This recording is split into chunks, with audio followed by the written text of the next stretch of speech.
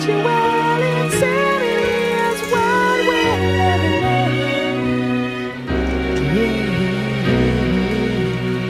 in. Loving a bit of Jamiroquai.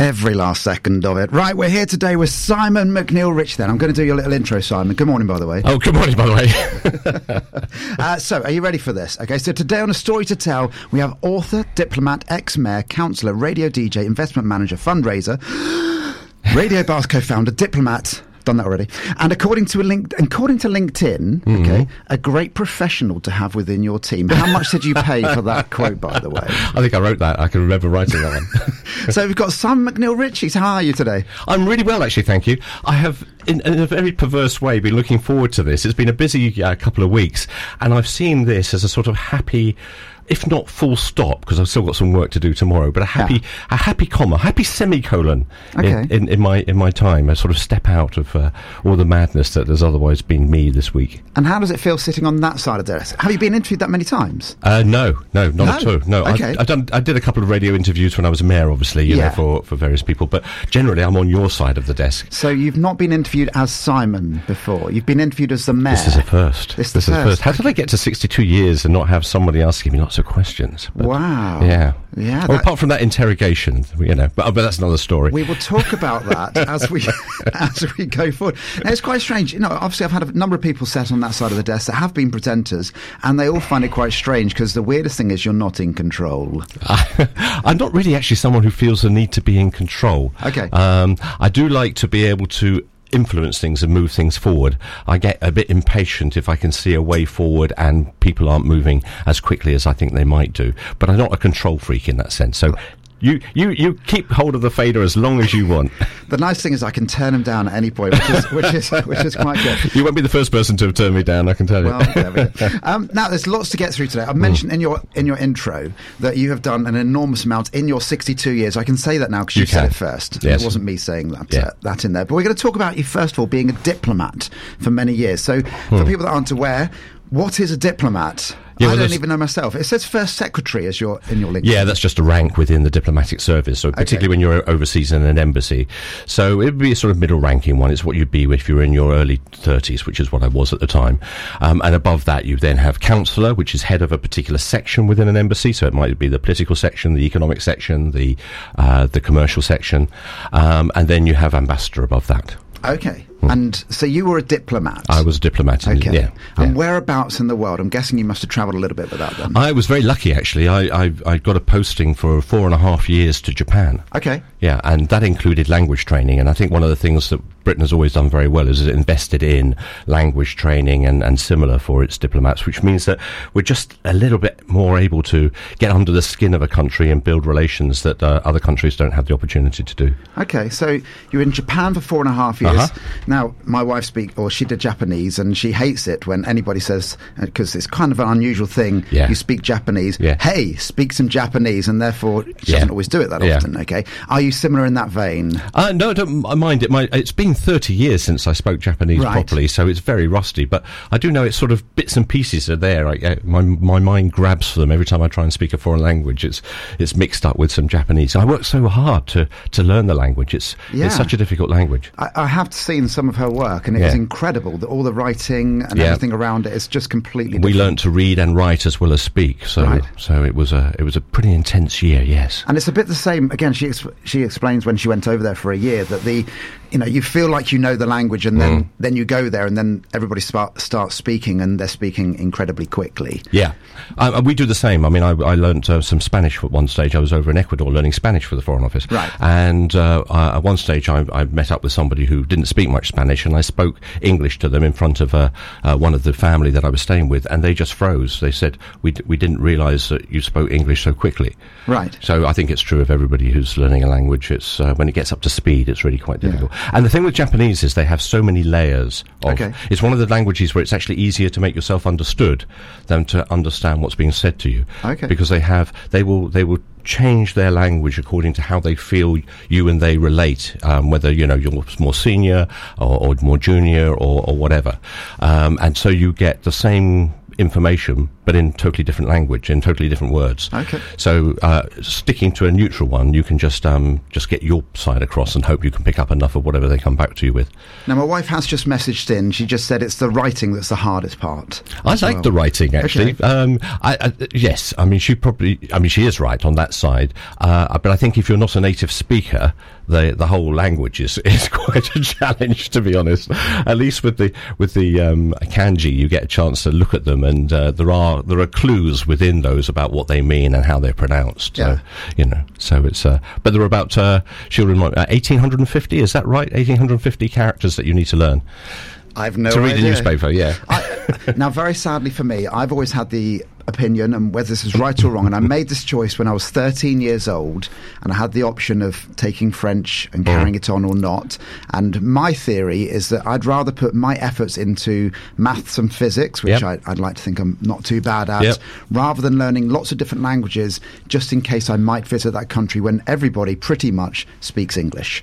Again, there's something in that, but I think Japan is one of those countries where, certainly when I was there 30 years ago, there were no signs in Romanized letters, so nothing that you could read. It's all written in various types of Japanese alphabets.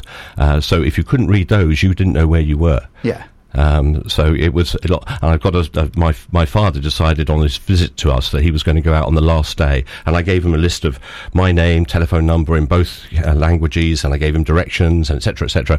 And needless to say, he tried to go through Shinjuku Station on the way back. Shinjuku Station gets about 3 million people every day through it, and he was travelling on his own. And we had to get to the airport, and he was late getting back. My mother was in tears, and I said, we've got to go. So we got into the embassy vehicle. We were heading off, and this little fellow came trotting down the little Japanese high street where I was living, and we opened the side door of the thing, and we dragged him in, and he'd been trying to say, how do I get to Akabonabashi, which means sort of like a dawn or sunrise bridge, very beautiful, but he'd been saying Abakabonabashi or something like that, and of course it was garbage to the Japanese, so he wasn't getting anywhere. We made him pay for beers at the airport, which was a real penalty. I can tell you, for a Scot, that hurt. Did it? Yeah. Fair enough. Now, we've mentioned it being Japan, Ecuador. How did you actually get to become a diplomat in the first place? I went straight from university. Right. At that time, and I imagine it's pretty similar now, one of the things you do when you're looking, talking to the careers people, is you put yourself up for various civil service jobs, and it means you go through an initial exam, and then if you get through that, we had 3 days of exams and interviews and all sorts of other things. One of the funny things I remember from that, and it seems so preposterous now, I remember as a little sort of general knowledge test they gave us, which was a bit of light relief compared to all the other stuff that we're having to do. And in that, I still remember being asked to put 5 aristocratic titles in order of seniority. And I think that probably reflects where the Foreign Office was still at that time. So this is a couple of years ago now. Okay. more than a couple. Yeah. More than a couple of years ago. So can you still remember those 5 aristocratic? Yeah, I don't think I got them right the first time. Okay. I mean, so you had things like Viscount and Duke and Earl and Lord and probably another one. Okay. Yeah. And we just had to rank them, and I thought, this is strange, but... but that's kind of the mind process of the hierarchy of all the... I think it reflected where they expected most of their recruits to come from. The fact that I came from a Scottish university, I think they just let me in because I had my mother's BBC accent, so they thought, here's someone from Scotland we can actually understand. That ticks a box. Okay, so let's go there. So you're from Scotland originally then, because the name McNeill Ritchie... McNeill Ritchie, yes. But you said it in a beautiful Scottish accent rather than my horrific pretend Scottish accent. Yeah, I'm with your wife on these, by the way. Fair enough. But you don't sound Scottish. No, well, I lived in England for a while before we moved back up to Scotland. My father went back. He was from Edinburgh, and we went back up to Scotland because of the oil, and he worked at Grangemouth at BP. And I did part of my primary school, all of my higher education up in Scotland, and went to university there. I never really had a strong accent, partly because we moved around a lot. I went through 7 schools in 3 years, and that probably influenced me in other ways, sort of being quite adaptable, independent. And so I didn't really sort of settle. And of course, since then, I've spent, 40 years away from Scotland, so... Yeah. Now, somebody who was on here not too long ago, the lovely Dots, Yes. one of my favourite people in the world. She I is listened, Scottish, yeah. and love her to bits. Yeah. And I mentioned at the time that when she went back up to Scotland, she came back down, Yeah. and her Scottish accent was quite strong after that. So even though you have an English accent now, Yeah. when you go back up, does it kind of, the Scot come out in It you? comes out. It's still quite soft, but it's noticeably. It's a choice of. It's both a softer accent and certain words. I will use "I" a lot, or "we," as in small. I'm going back up tomorrow. Actually, Are you? Ask me why I'm going up tomorrow. Simon, why are you going back up to Scotland tomorrow? Funny you should ask me that. I'm going up to Glasgow to see Shania Twain. Okay. Yeah. So I'm going with my partner and her daughter, and she's come from deep South America, now working up in Newcastle. So you're talking about accent, you can imagine what that's done to her. I'm slightly confused, if I'm honest with you. Yeah. So she's from, where's she from? She went to school and worked initially in Arkansas. Right. And then when they moved over here, she moved into Newcastle, where she works. Okay. So she's got a bit of a Newcastle accent going now. And we're taking her up to Glasgow just to complete what will be a terrible cocktail of accents. Yeah, that will be unusual for everybody. Yeah. And Shania Twain, I didn't even know she was still going around. If I'm Oh, honest where with have you been this year? She's everywhere. Is she? Well, there you go.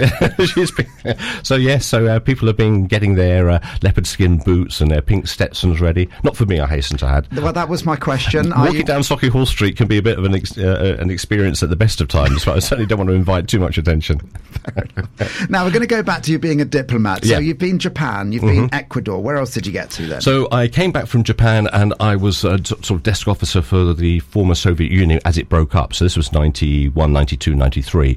And I remember one of the big tasks I had there was opening up embassies in different parts of the new republics. The first one being Kyiv, of course. Right. And I spent a lot of time opening, from London, helping to open up the embassy in Kyiv.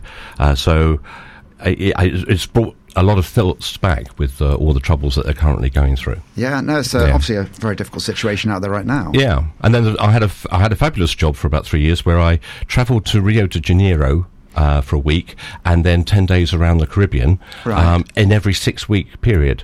And having done that for 3 years, I thought, I'm getting a bit bored. I don't want to go to Montserrat again, or Rio. So I thought, if you're getting bored with that, Simon, you really need to do something different.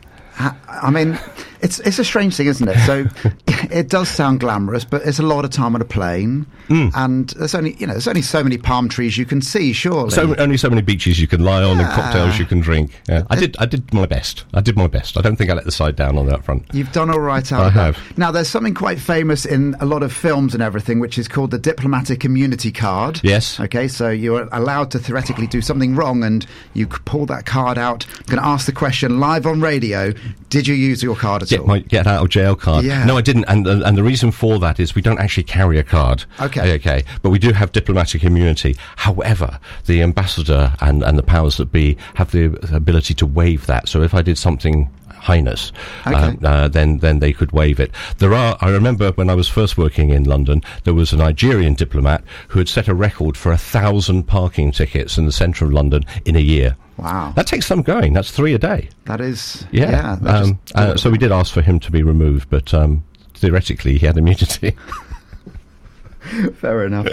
Now, you did it for 14 years. How much in that time? So it was from 84 to 98. Now, the world changed in quite a big way in that period. So how did being a diplomat change for yourself? That's a really good question too, because it was something that was playing on my mind. Because partly I left because I was doing a part-time MBA with a view to getting some of those private sector disciplines into the public sector and managing Foreign Office in a modern way. And so that was one reason. I realised I wasn't going to be able to change the Foreign Office as quickly as I thought, so it was me that had to change, so I had to go. But in that time, I began to sort of notice that when I first went to Japan, there were people there who previously had sailed to Japan. That was the custom, to sail for 6 weeks. We now, of course, flew. But what with technology and I think a greater interest in foreign affairs by Margaret Thatcher and subsequent premiers, it meant that not even the Foreign Secretary was the number one when it came to foreign affairs. And ambassadors, we still had a lot to offer, but most decisions could be referred back to London for immediate decision. And so I think I felt that it wasn't what it had used to be, where you needed experienced people to a certain extent taking decisions autonomously and getting it right. Because I suppose on a day-to-day basis, people aren't aware what a diplomat would do. Good, we'll keep it that way, shall we? Well, obviously, there's a lot of canapes to be got through, and paper cuts. I mean, it's a dangerous job. But basically, what we do is, I had a reporting brief. I was reporting on a range of commercial things, economic matters, such as Japanese policy on energy, which was very important. Japan at the time, in the 80s, was seen to be the next huge economy, much bigger than even China is now. And it was only when the bubble burst in the end of the 80s, early 90s that things slowed down a bit.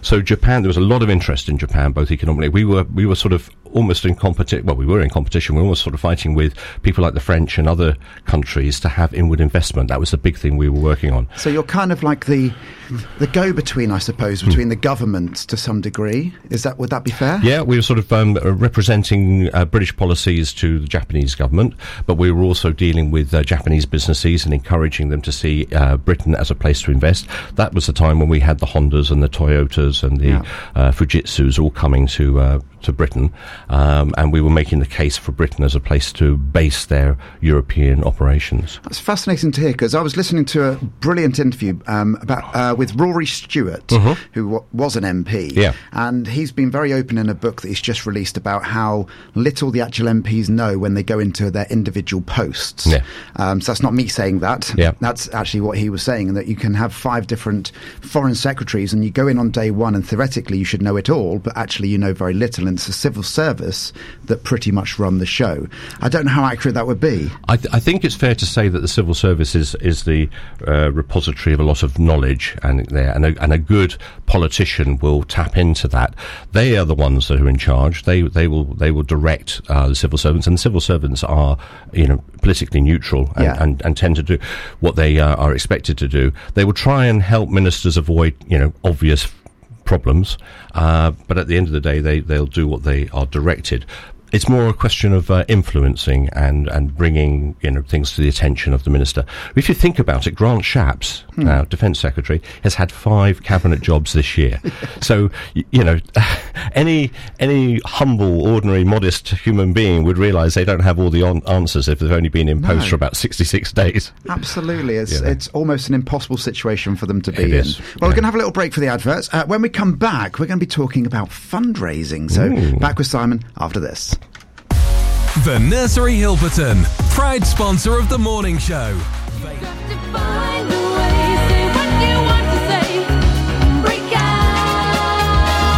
So there's Breakout by Swing Out Sister. Simon, tell us why we played that song. When I first went to Japan and I was studying on my own in a little village in Japan, I went up to a place called Akihabara, known as Electric City in Tokyo, and I bought all the latest gizmos and gadgets. I think they were called CDs in those days. CDs. Which we don't even use anymore. We didn't have them actually in Britain at that time. So I bought all this stuff and I got it back to my little place, and I realised I hadn't bought a CD. So I had some fantastic speakers and mixers and all that sort of stuff, but no CD.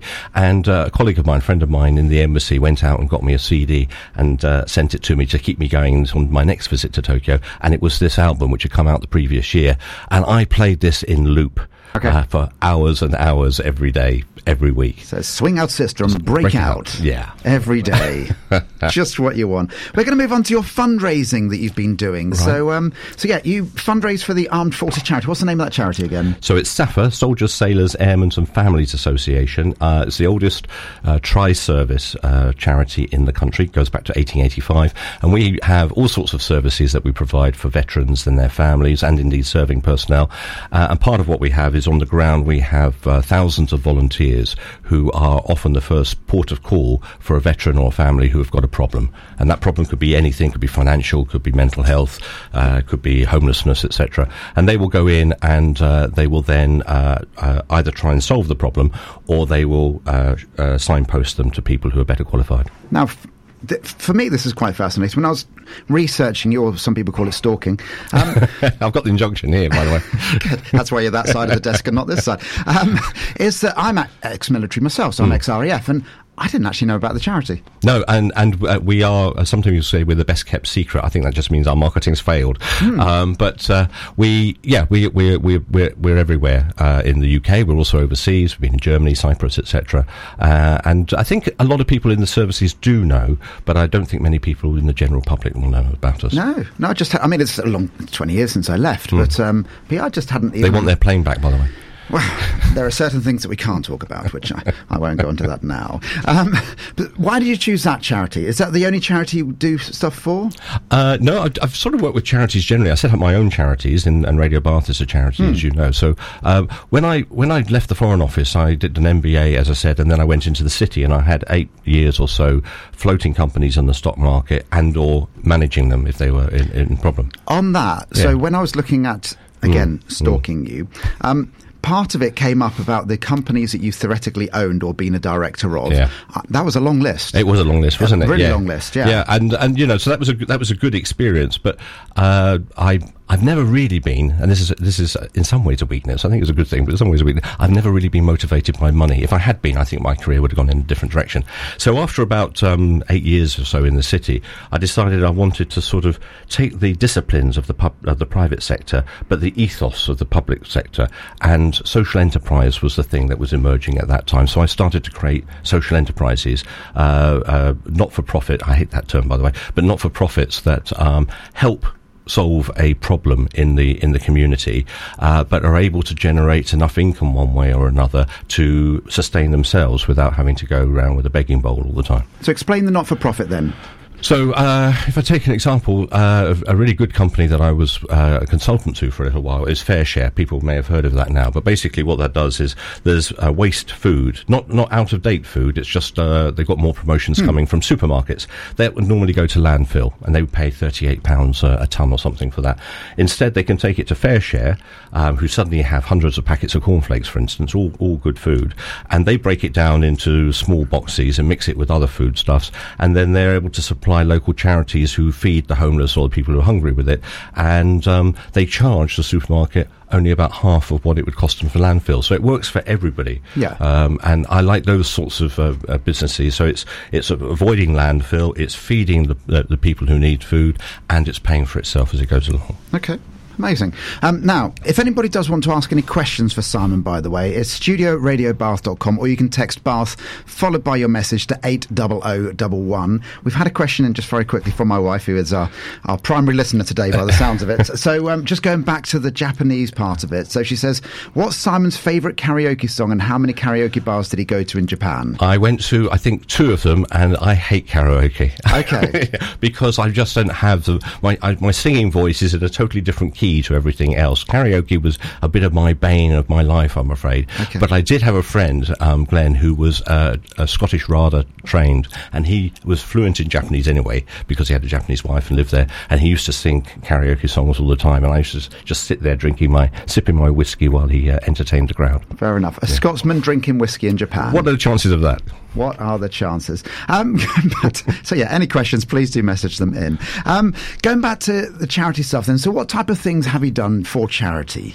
For charity. So I set up a charity that tackled long-term homelessness using franchising. One of the skills I learned when I was in the private sector was franchising. Okay. And I came up with the idea, well, I didn't come up with the idea of social franchising, but I came up with a model that it's social franchising. So explain what social franchising is. Well, basically we've created a Radio Bath here. Yeah. Okay. This provides what we hope is a community service.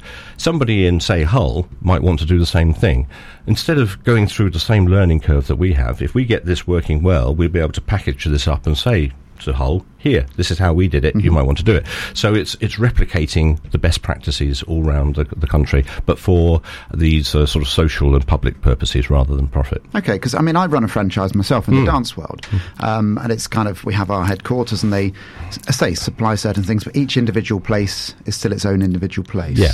Yeah. No. So I think there's a lot of things that we've learned about Radio Bath, for instance, about how you set it up, how you appeal to get the support that you need, how you get the premises, etc. And you can then really accelerate someone else's journey by getting them to follow pretty much what you've done. Yeah. But as you say, just accommodating some local nuances. Okay, so for charity itself, you've set up some local franchises effectively in that aspect. Have you done some swimming, some cycling, some running? I have done those. I don't recall doing any swimming. I'll tell you one thing I've done. I set a world record for crawling. Okay, go on. Tell us about this. So I was 18. It was probably my first excursion. I'd worked for charities before, but this was the first fundraiser. And 3 of us decided we were going to do something in the last term of our school where we finished all the exams. And we hit upon crawling. And, one day I set out in the rain, as is often the case in Scotland. It was June after all. And I crawled for nearly 13 miles at the time. You crawled for 13 miles? Hands and knees, yeah. How long did that take? About 14 hours. And the worst thing was that we hadn't a clue, as usual, 18-year-olds, what do we know about anything? And the day before, we'd cut up some rubber tyres to put on our knees, and then we'd sort of tied them to the back of our knees. But because it was raining, the rubber tyres would fill up with water as we crawled around, and every time we pushed down on the rubber, we just forced water between the rubber and our knees. So after the first mile, we had no skin on our knees. It was that sort of bloodied water mess. Yeah. So we had to bandage ourselves up, and in fact actually the other 2 stopped quite quickly after that, and I just ploughed on. So you were definitely, one of the questions I was going to ask about being a diplomat is some of the skills that you require, but resilience, I'm guessing, is one of those. Crawling is very important if you're a diplomat, I can tell you. You have to crawl. I was thinking more of the resilience side of it. I think actually in some ways, if I look back and say, there are lots of things I've done, and I might be reasonably proud, but certainly at the time of having done them, they sort of fade a little bit in time. But I think probably the thing about me that I'm proudest of in some way is the resilience, is the ability to keep going at quite a high pace, quite stressful for a long period of time.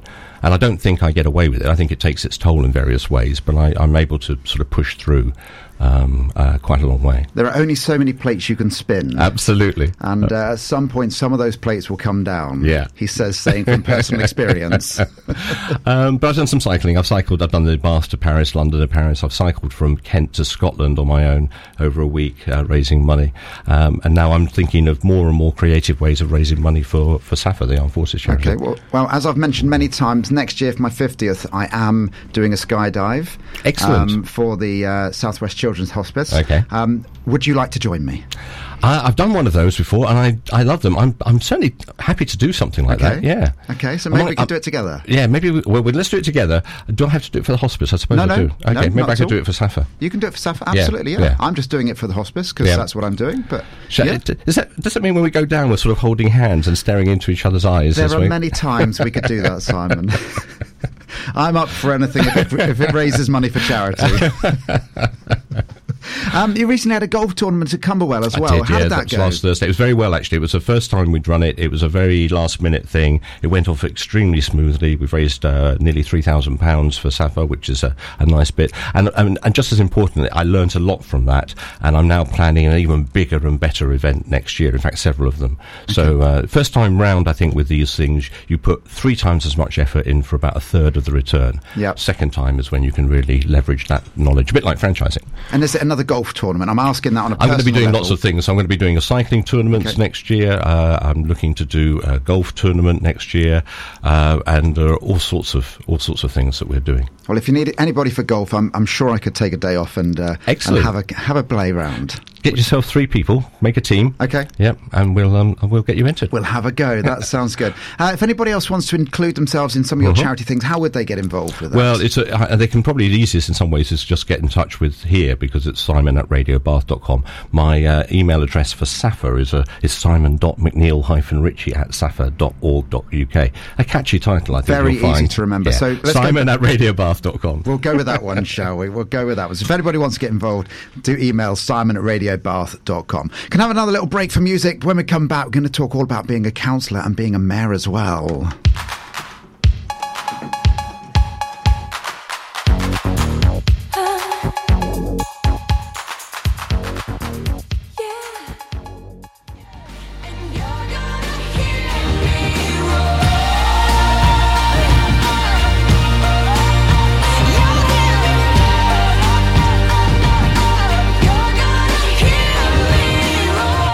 There's Katy Perry and Raw. We're back with Simon for the second hour. How was the first hour for you, Simon? It was great. It was great. I'm feeling very relaxed now, very chilled. Are you? Lots of people say I make them relax. I don't know why that is. But, maybe it's just the fact that I'm lounging back on the chair. I'll have to sit up now to talk into the mic because I'm just just on the floor there, just rolling around, just sort of getting comfortable.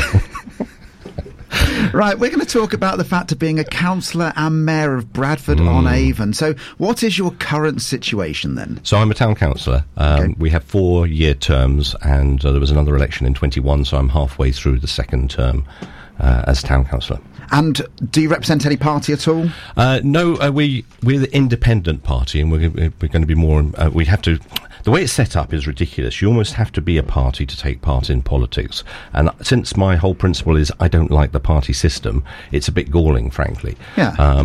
One of the things that I felt was to be an independent, and I was asked by some of the parties to join beforehand, was that I don't really see the need for party politics, particularly at ground level, at town level, to be honest. I think the job there is all about getting things done, and they're not particularly political or ideological, getting things sorted out on pavements and roads and stuff, or trying to get them done. It doesn't require party politics.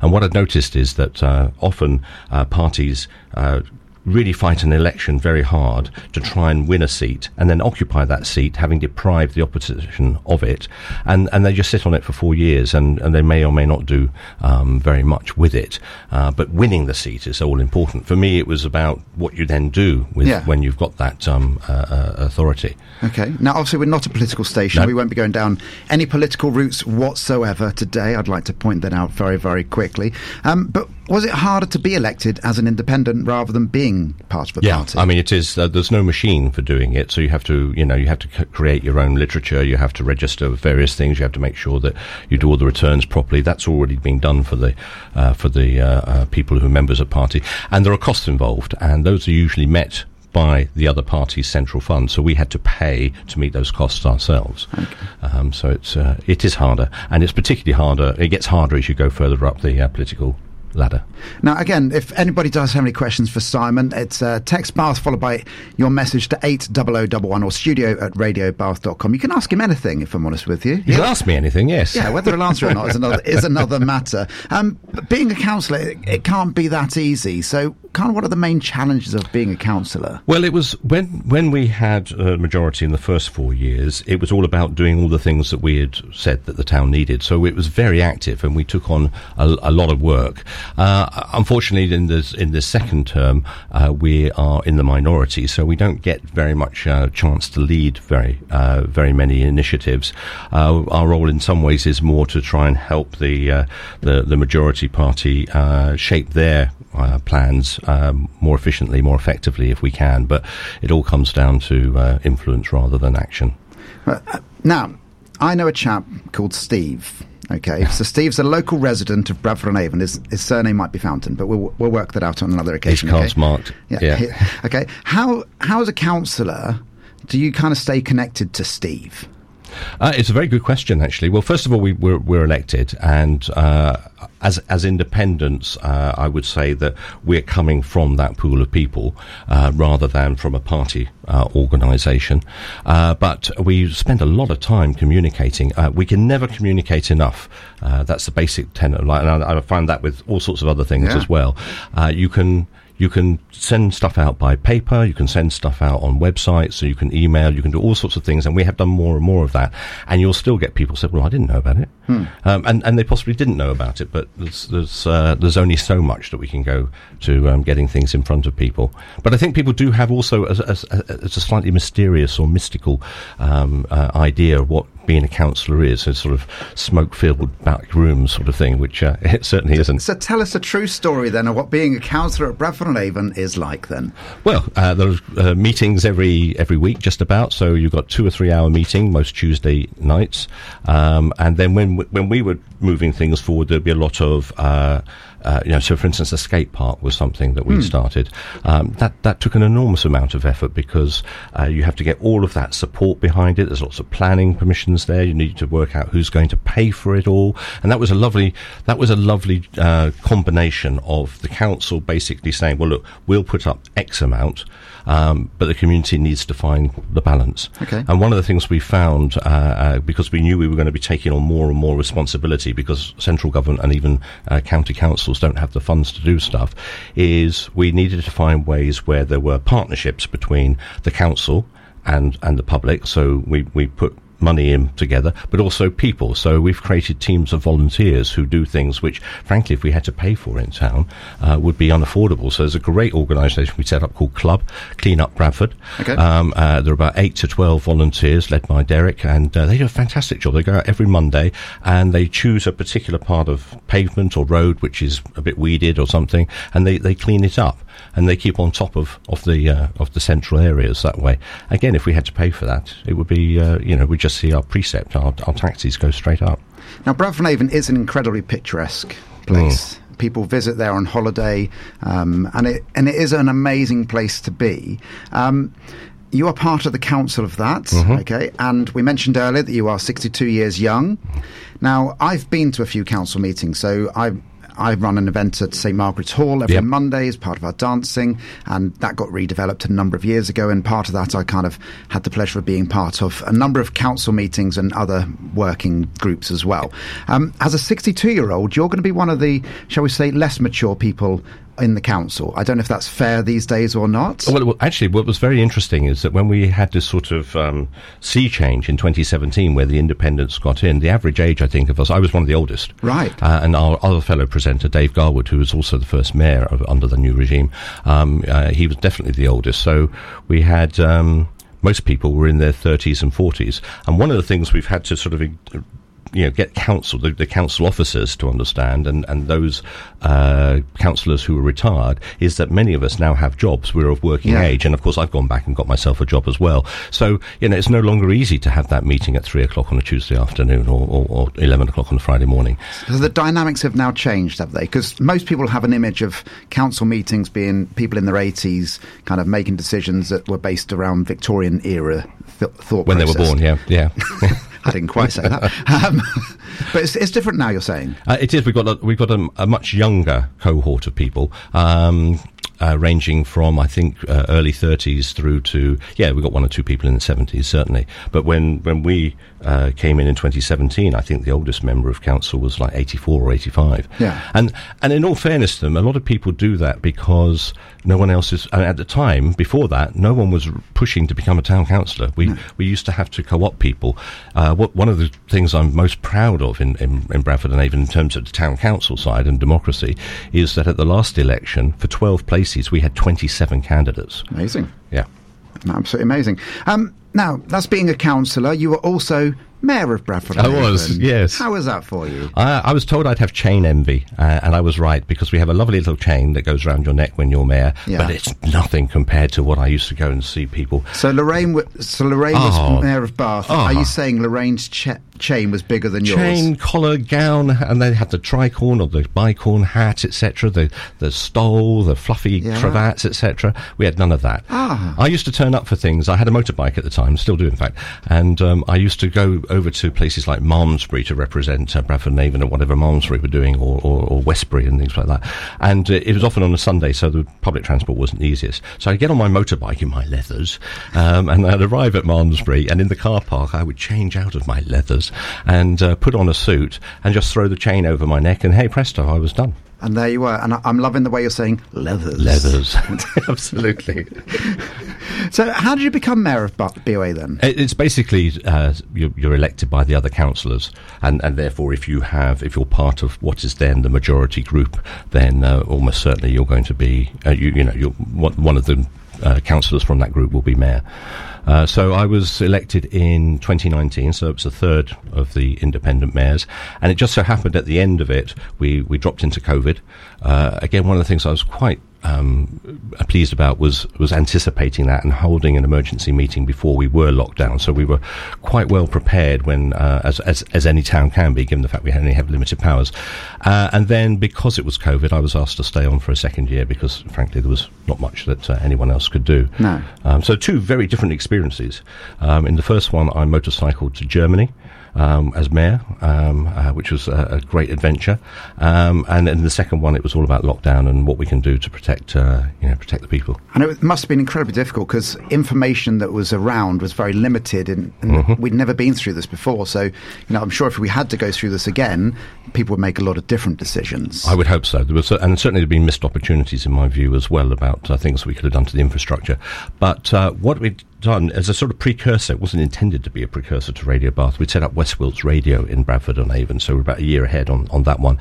And West Wilts Radio was one of only 4 community radio stations around the country that was given a special licence from Ofcom to go on broadcasting during COVID because they recognised, and we argued, that it was a way of getting local information out to people who are in isolated communities or, as you say, there wasn't a lot of information in the first few weeks. No, absolutely not. Well, a lovely segue you've put in there. It took me a long time, by the way, to realise that the word segue in radio terms is actually a joining thing and spelt different to the Segway that you ride. So I didn't Don't know get them that for confused. years. No, so I'm not getting on my little two-wheel thing and going about the place. But we are going to talk about being a radio DJ and Radio Bath right after this.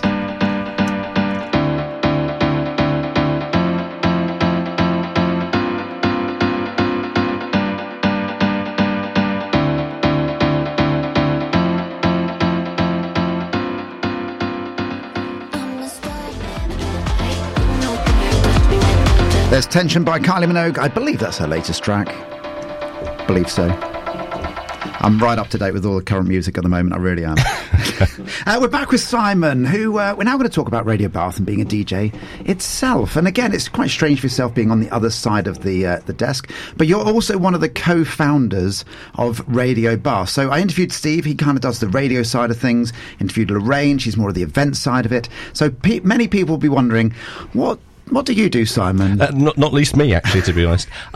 What I've found with almost everything I've got involved in is that I can be a catalyst for things, and then my role changes and adapts to whatever is not being done by the other sort of founders that's been in business as well. I think to go back to the beginning, Steve and I were at that aforementioned West Wilts radio station, and we were talking, and he told me about his role at GWR and how he really missed it, how he'd like to have a radio station back in Bath. And I said what I always say, let's just do it. And then when he asked me the same question a week later, I said, well, let's just do it. So he introduced me to Lorraine because they had been talking over the years because they knew each other of old, and we decided to do it. We were very lucky because, first of all, we had to change the model. There was no way it was going to work commercially, so it had to work on a voluntary basis. Because how much does it cost to run a commercial radio station on average? Well, you could probably, without the people, you could probably run this for about £100,000. Okay. Although I suspect it would be, actually, no, it would be more than that, because we get given things as a charity which you'd have to pay for. I think the main thing, the sort of radio station we wanted to create was one for Bath, about a local one, and that meant having people involved because, of course, you had to go and get that news, get those stories, then you had to present them. So it was going to be people intensive, and I think there's a reason why so many commercial radio stations now just play music and have very little interaction because it's cheaper. And that just wasn't going to be affordable, we thought, in Bath. But if we make it a charity, then all the roles are voluntary, so that solves that problem. And because we're a social cause, people will be nice to us, frankly. And Wessex Water were very nice to us and enabled us to get started, because at the very beginning I was conscious that we needed people, we needed money, but above all, we needed a place. We couldn't really start making plans and kitting it out until we actually had a place. And so getting this place was a really big... So we're based on the Lower Bristol Road in an old Wessex Water building. Yeah. Which they still use to some degree. They're still here, yes. You see them walking across it's either that or some very heavy mice walking across the roof. It's a great building. I mean, it's a modern building. It was being used by them as a store for things they didn't really need, old marketing material, etc. So very kindly they cleared that out. And then we had the front of it remodelled. I remember a conversation near the beginning with Dave Mason and Steve talking as experienced radio people and making a point that you don't actually need a radio studio these days. You can broadcast from your bedroom if you want. And I said to them, it's not a radio station, it's a theatre. And they looked at me as if I was mad, and they're quite right, because what do I know?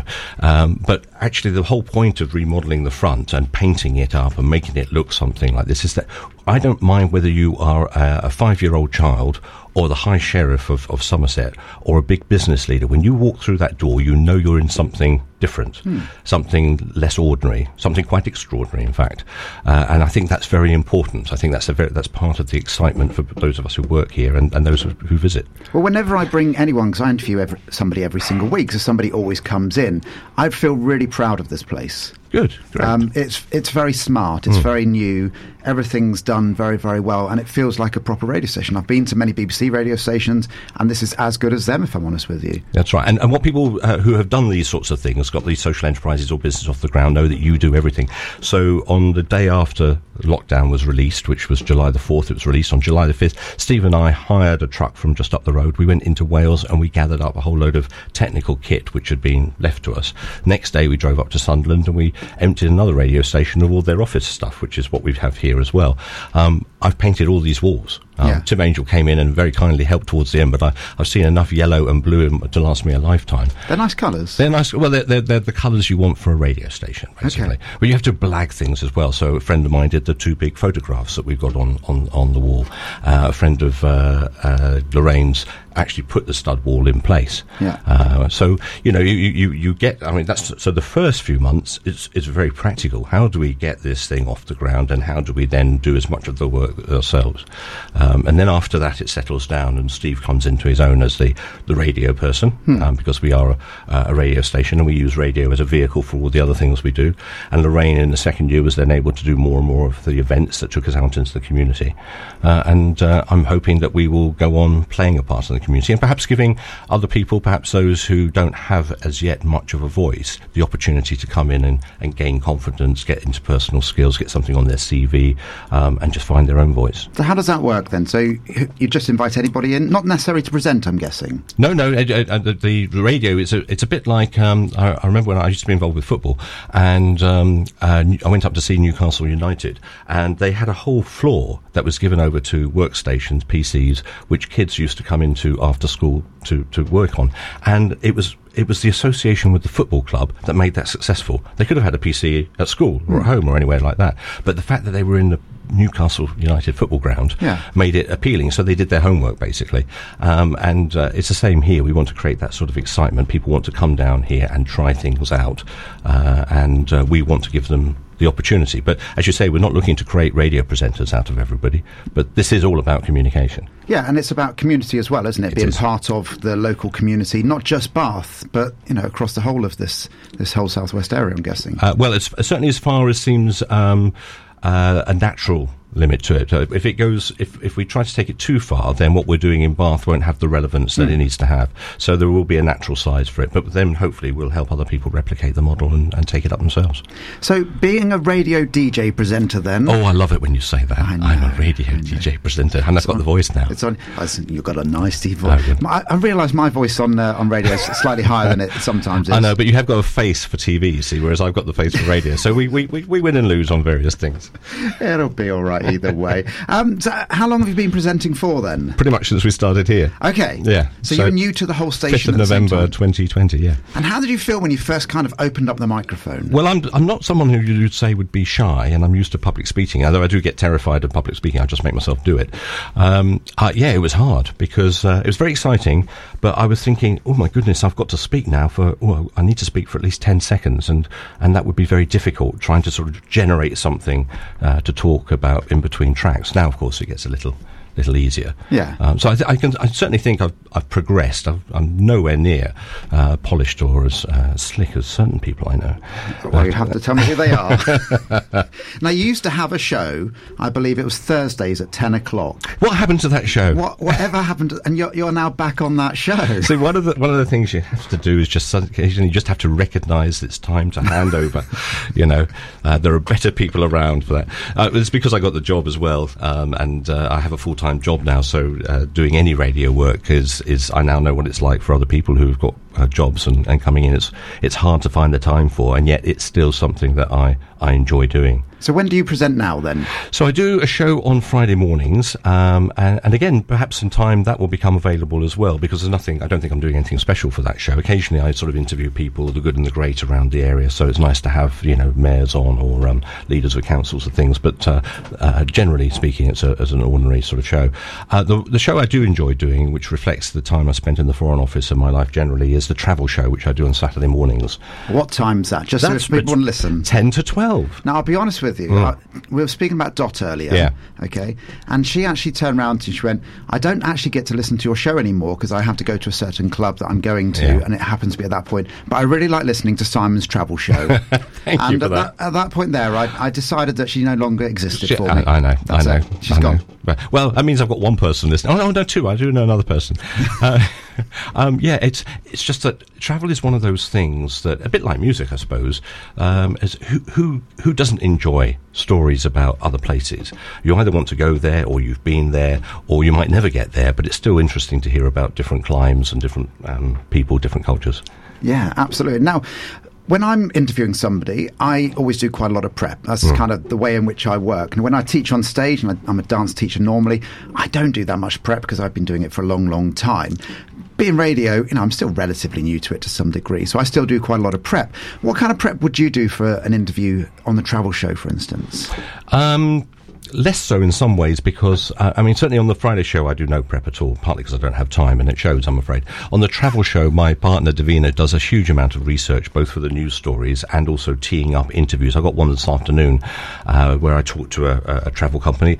It's not particularly difficult, though. It's not like I'm trying to get under their skin, and they soon realise that they can pretty much tell us what they want to tell us. I asked them not to be too commercial or too sort of promoting the business, so they'll come on and they'll talk about holidays in Croatia, etc., and places you might want to go, things you want to see, and maybe a few tips about what to do or not to do when you're there. Okay.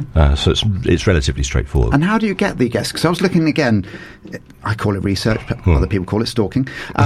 You've interviewed actually back in the day quite a few people that are really interesting as well, like the chap from the their show. I can't think what it's called now. The TV presenter. I can't think of his name now. The TV presenter, Martin. That's the chap. Yes. Yeah. How did you get to interview him, for instance? Well, he's sort of in touch with us. So he's a fairly local. There's a local connection here. Okay. And so that was put through. Clive Mantell was another one that we talked to, who's a local person.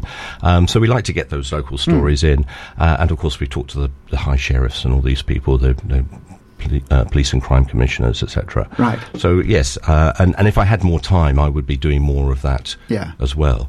But the travel show itself is quite a big research exercise. So I'm going to ask you a radio DJ presenter question now. So being live on the radio, which bits do you love and which bits do you find the most challenging? That's another very good question. What I find is I'm either in the groove or I'm not. Okay. There are sometimes I come in, I'm particularly, unprepared, and I just wing it, and it works. And there are other times when I come in, I may have even done a little bit of prep, but can I get my words out? Can I remember the links that I've got? I'm a terrible one for puns, and so you'll quite often hear me take the track that's being played and play around with it. So I remember last week, for instance, on the travel thing, it said it was Go West was the band, and something about sea. What's the track that says? Beyond the Sea? No. It was the verb to see. And okay. I basically said, well, if you're going east, you might not want to hear this because it was bad news about something in the east. So I will often, and that's about as slick as it gets, really. Sometimes it's even really poor. But I will play around with those sorts of things sometimes. And do you have that moment where you kind of open up the fader and then go, I don't know what I'm going to say? All the time. All the time. Although I am getting quicker at it. I mean, it used to be that I could sit staring at the fader and the mic for minutes and not know what I was going to say.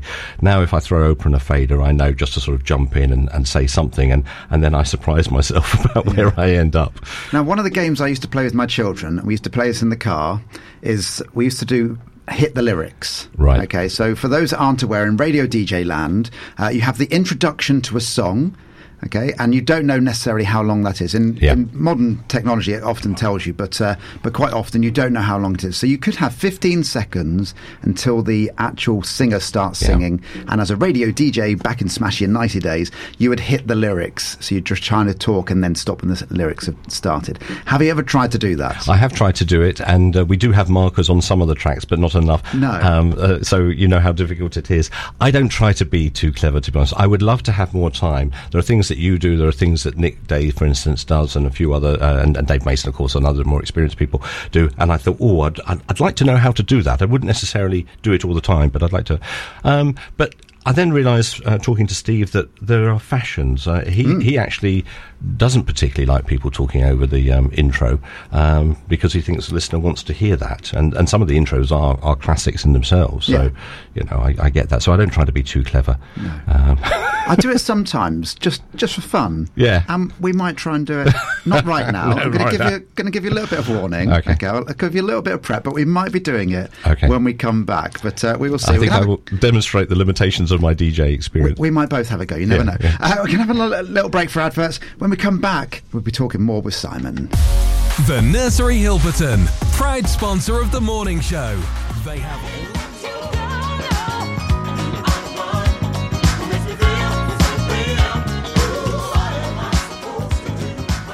There's Somebody Else's Guy by Jocelyn Brown then. So we're back with Simon, which is all good. Now, we've had a quick question in from Richard. He says, were you involved in the setting up of the one-way system in BOA during COVID? Oh, thank you for that one. I thought that one would come back there. Yes, to a large extent. What happened was that Wiltshire Council were suggesting that we as a town council ought to have a way of protecting people. So it wasn't intended as a one-way system. It was intended as a way to enable people to cross safely across the bridge without coming into COVID distance. And they would only do it that way with lights. And we said, so we either, as a council, said we're not having a COVID-proof system in town, or we're having the one that Wiltshire Council insisted that we have. Right. So we decided we would have to do that. But what I said was, at the time, this looks like a hammer to crack a nut, and that we would have data capture cameras and things in place when they put it in. That was the thing that they didn't plan to do, because I said, if we're going to have to go through this process, we should learn as much as possible about how the traffic flows. Well, as everyone knows, it got jammed really quickly on the one-way system. Funnily enough, afterwards, a lot of people thought that was an attempt to introduce a one-way system. It wasn't. It was purely a COVID measure, and as people saw afterwards, it was taken away. Now, we'd removed the lights well before then, and so it was flowing as a one-way system. And at that stage, a lot of people said, actually, we quite like the one-way system. We just don't want the lights over the bridge. Yeah. So I did try to hold it in place, knowing that it was imperfect, on the grounds that it would force Wiltshire Council to work with us to improve it and get it right. But for reasons, I don't know, the council at the time, because we were now in the minority, decided to let that go, and it was taken away. And now, of course, we're paying to have it reinstated, or at least to have some work done on it. I was going to say, we've got the wonderful world of Staverton being shut at the moment, which is causing so many issues. I had to go to Holt yesterday, and I live in Hilperton in Trowbridge. It was 2.6 miles away from my house. It was a 45-minute round trip. Yeah. And the one thing, I mean, I'm very passionate about the traffic, and we're always being forced by others, Wiltshire and the traffic people, to focus on that particular stretch of road. I have been saying for years that the much, much bigger problem is the fact that Bradford and Avon is used as a rat run by people coming from the south and the north. And what we need to do is to actually deter people from using it as a shortcut, and keep people on the A36 or the A46 or the A4, whatever it is. I know those are imperfect as well, but it's not right that we as a town bear the brunt of what is a very convenient cut-through for people who have got no interest in Bradford and Avon other than getting through as quickly as possible. Now, if I had one thing, we're going to move on to this very quickly in a minute, but if I had one thing, the one thing that bugs me more than anything else is the principle that as you're going through the centre and you're going up the hill or down the hill, you've got the checkered parts, and people think that you can't go onto there until it's clear, which isn't the case. You can fit 2 cars past. I entirely agree with you. There are a lot of people driving very small cars who don't really understand, or people driving big cars who don't, I mean, it does take 2 people, but you do need to slow down. Yes. Because going up onto the pavement is not right. And one of the things that we said to them when we did have that experimental system with the COVID side was that the hash box, the yellow ones, is the wrong signal for the road. That is when you're not allowed to enter unless it's clear at the other side, or if you're turning right, etc. Yeah. That isn't what that's designed for. If you go to places like Maiden Bradley, they have priority one direction or another. Biddeston has them as well. Yeah. I don't see why we can't have those. But you're quite right. If you drive carefully and you're not just trying to career down the pavements, it's perfectly possible to get 2 cars. 2 cars through. Yeah. Everybody remember that. Right, we're going to move on to you being an author. So you've got, how many books that you've had? 8. 8 books. And what have they generally been about then? Well, most of them, 7 of them are being about places where I've sort of done some photographs and some history about the places. So they're sort of like travel books or tourist books, if you like. And I did 4 in London, and then I've done 3 outside. So I've done 1 on Bristol, 1 on Bath, and 1 on Cambridge, actually. Okay. And then the 8th one was one that I published myself. It was a collection. I came across the records of a World War I hospital in London, and many of the men and some of the nurses had written poems as they did in the First World War, and I retrieved what I thought were the best 37 of them, and I used it to tell the story of the war, the guilt that many of the men felt for being wounded and coming back and therefore safe from the war, the life of the hospital, if you like, and other poems were hopes for the future. And I interpreted that and published that. And that's what got me really connected to SAFA, because I decided I would donate the proceeds to... And SAFA is the Armed Forces charity. It's the Armed Forces charity that I work for, yeah. Okay. Amazing. And Ron Elam, is it? Ron Elam, yeah, he was a great guy. The format for the books in London were...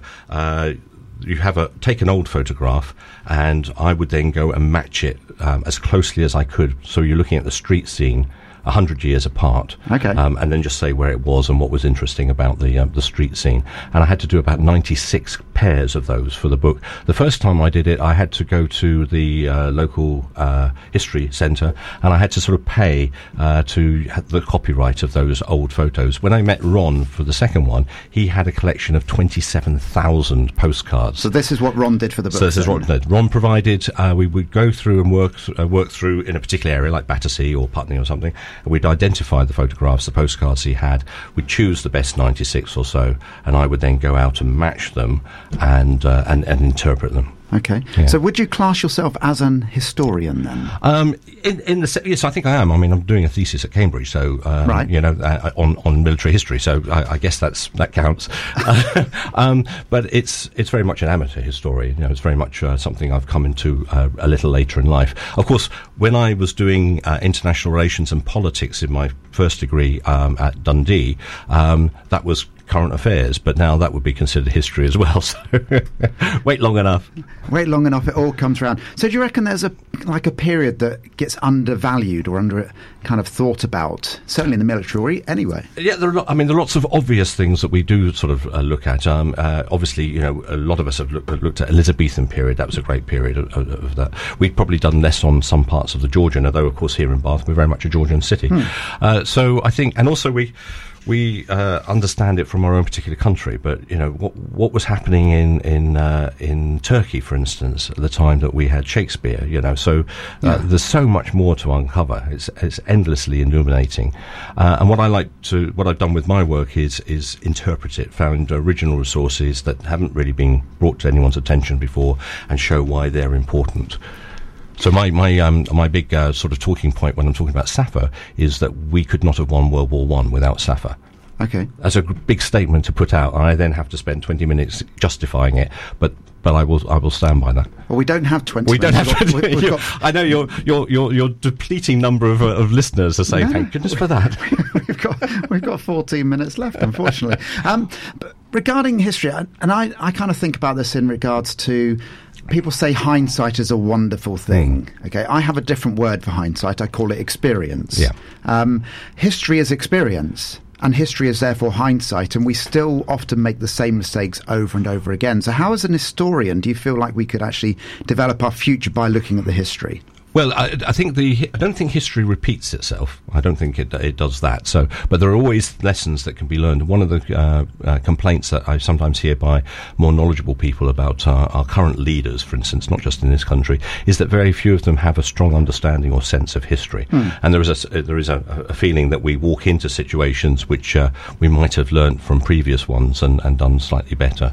So I don't think it will prevent situations, but it can provide useful measures and tools when you look back. Okay. Now, we are very rapidly running out of time. We've had another question in from Richard, and he says, what type of motorbike do you ride? I'm sorry, it's a really sort of vanilla motorbike. It's the first one I had. It's a CB600.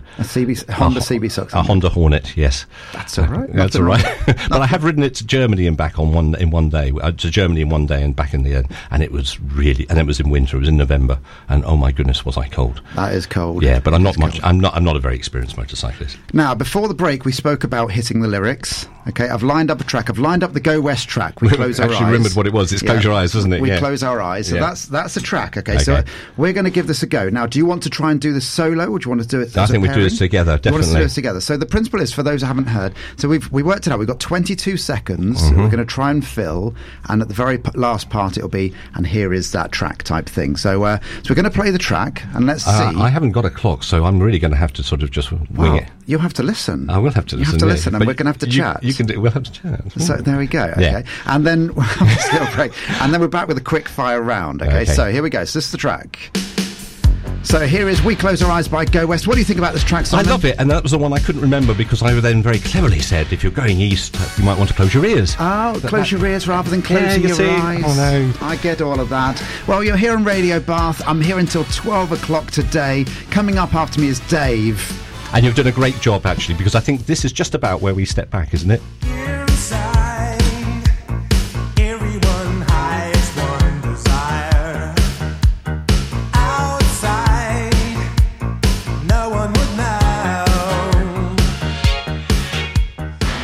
Okay, so we're back. It's our final time with Simon.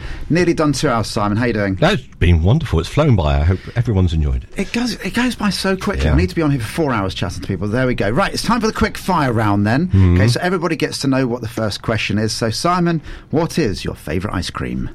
I really wanted to say something like pistachio and Marmite or something. But, actually, this is very pretentious, Hornbeck Ice, just north of Copenhagen, do a fabulous mango sorbet. And that's my favourite. You couldn't have sounded posher if you tried. I know, I think so. Just elevate this at the end of the show here, you know. I know you've had some riff-raff on previously, you know. Well, that's Stephen Lorraine people. I know. Don't know where you find them. No, I know. So, mango sorbet. Mango sorbet. Okay, I'll be honest with you, not an ice cream. Oh, come on. Okay, mango ice cream then. I'll go back to pistachio and Marmite then. Pistachio? There can't be a pistachio and Marmite. I think there's a gap in the market, isn't it? But as I say, is there a market in the gap? I love pistachio. I love Marmite. I'm not sure I want the combo of the two. I tell you what, if you're going to make me jump out of a plane, I'm going to make you try that ice cream. I will try that. I will absolutely try that. Right, question number 2. Are you tidy or messy? Incredibly messy. Are you? Okay. Yeah, very quick to open that. Yeah, no, it's creativity. I'm justifying it as creativity like everybody does, but I am just messy. I've got so many things on the go. And I do tend to know where things are, but it's always fun, you know, when you actually need something in 30 seconds. Yeah.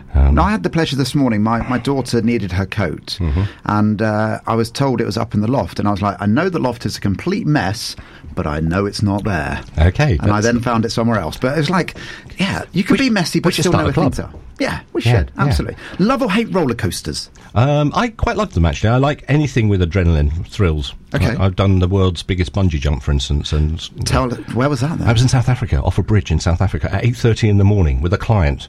Okay. I don't know what I was trying to prove, but I have got the video to prove it. So, do you? Yeah. Was it a double bungee or was it single? No, just on my own. Just on your own? It was 700 plus feet. Right. So it's about 1.5 times the London Eye. And how was your heart rate at the top? They say don't look down, so of course what do you do? Look down, yeah. It's a bit like when you say don't think about pink elephants. I'm just thinking about pink elephants now. I was bungee jumping with a pink elephant. We got so fast going down, actually the air was rushing by so quickly, you almost like going down through a straw, a tube. Because the air became opaque. Right. Yeah. Amazing.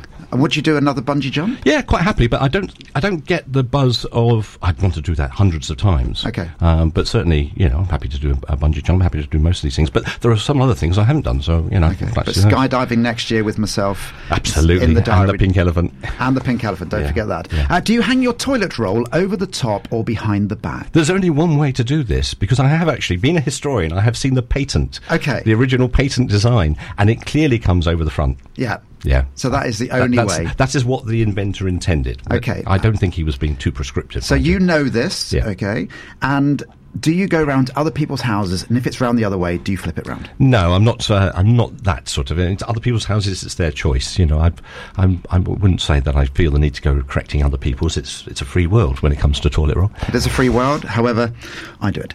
Do you eat your Who's interviewing you here?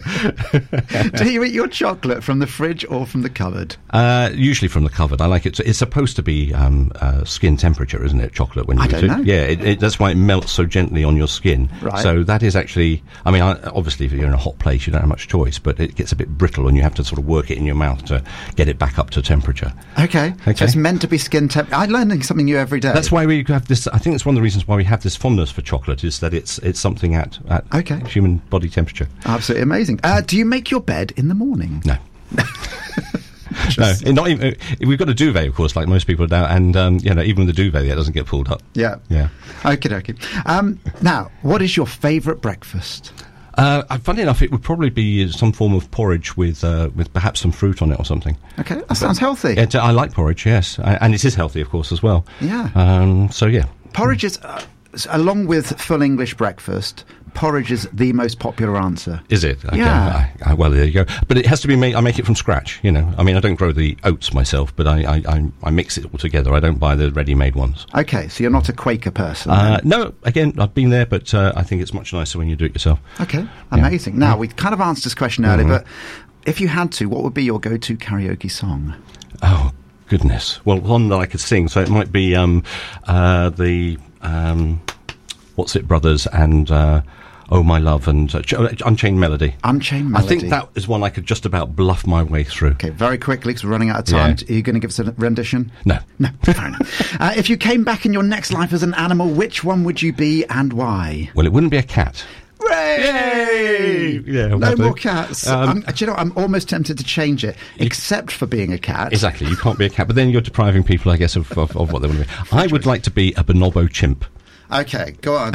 So bonobo chimps, like the common chimp, are the two closest relations to the human. Right. Bonobos have a very egalitarian society. It's often led by a woman, and everyone shares in the decisions. And when there's a problem, whether somebody gets aggressive or there's some anger or misery or something, they just have sex. Okay. Yeah, they distract each other with that.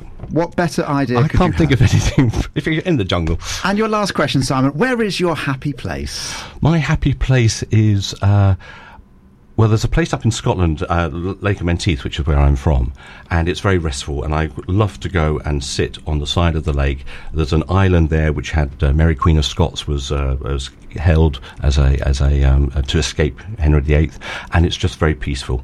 It's where my stepfather's ashes are scattered, and it's also a place where we have bonspiels, so it freezes every sort of 20 years, and then people go and play massive amounts of curling and ice skating on. So it's really, really restful. Sounds like a beautiful place to be. Simon, thank you so much for coming on A Story to Tell. I hope you've enjoyed it today. Very much so, very much so. Thank you for having me.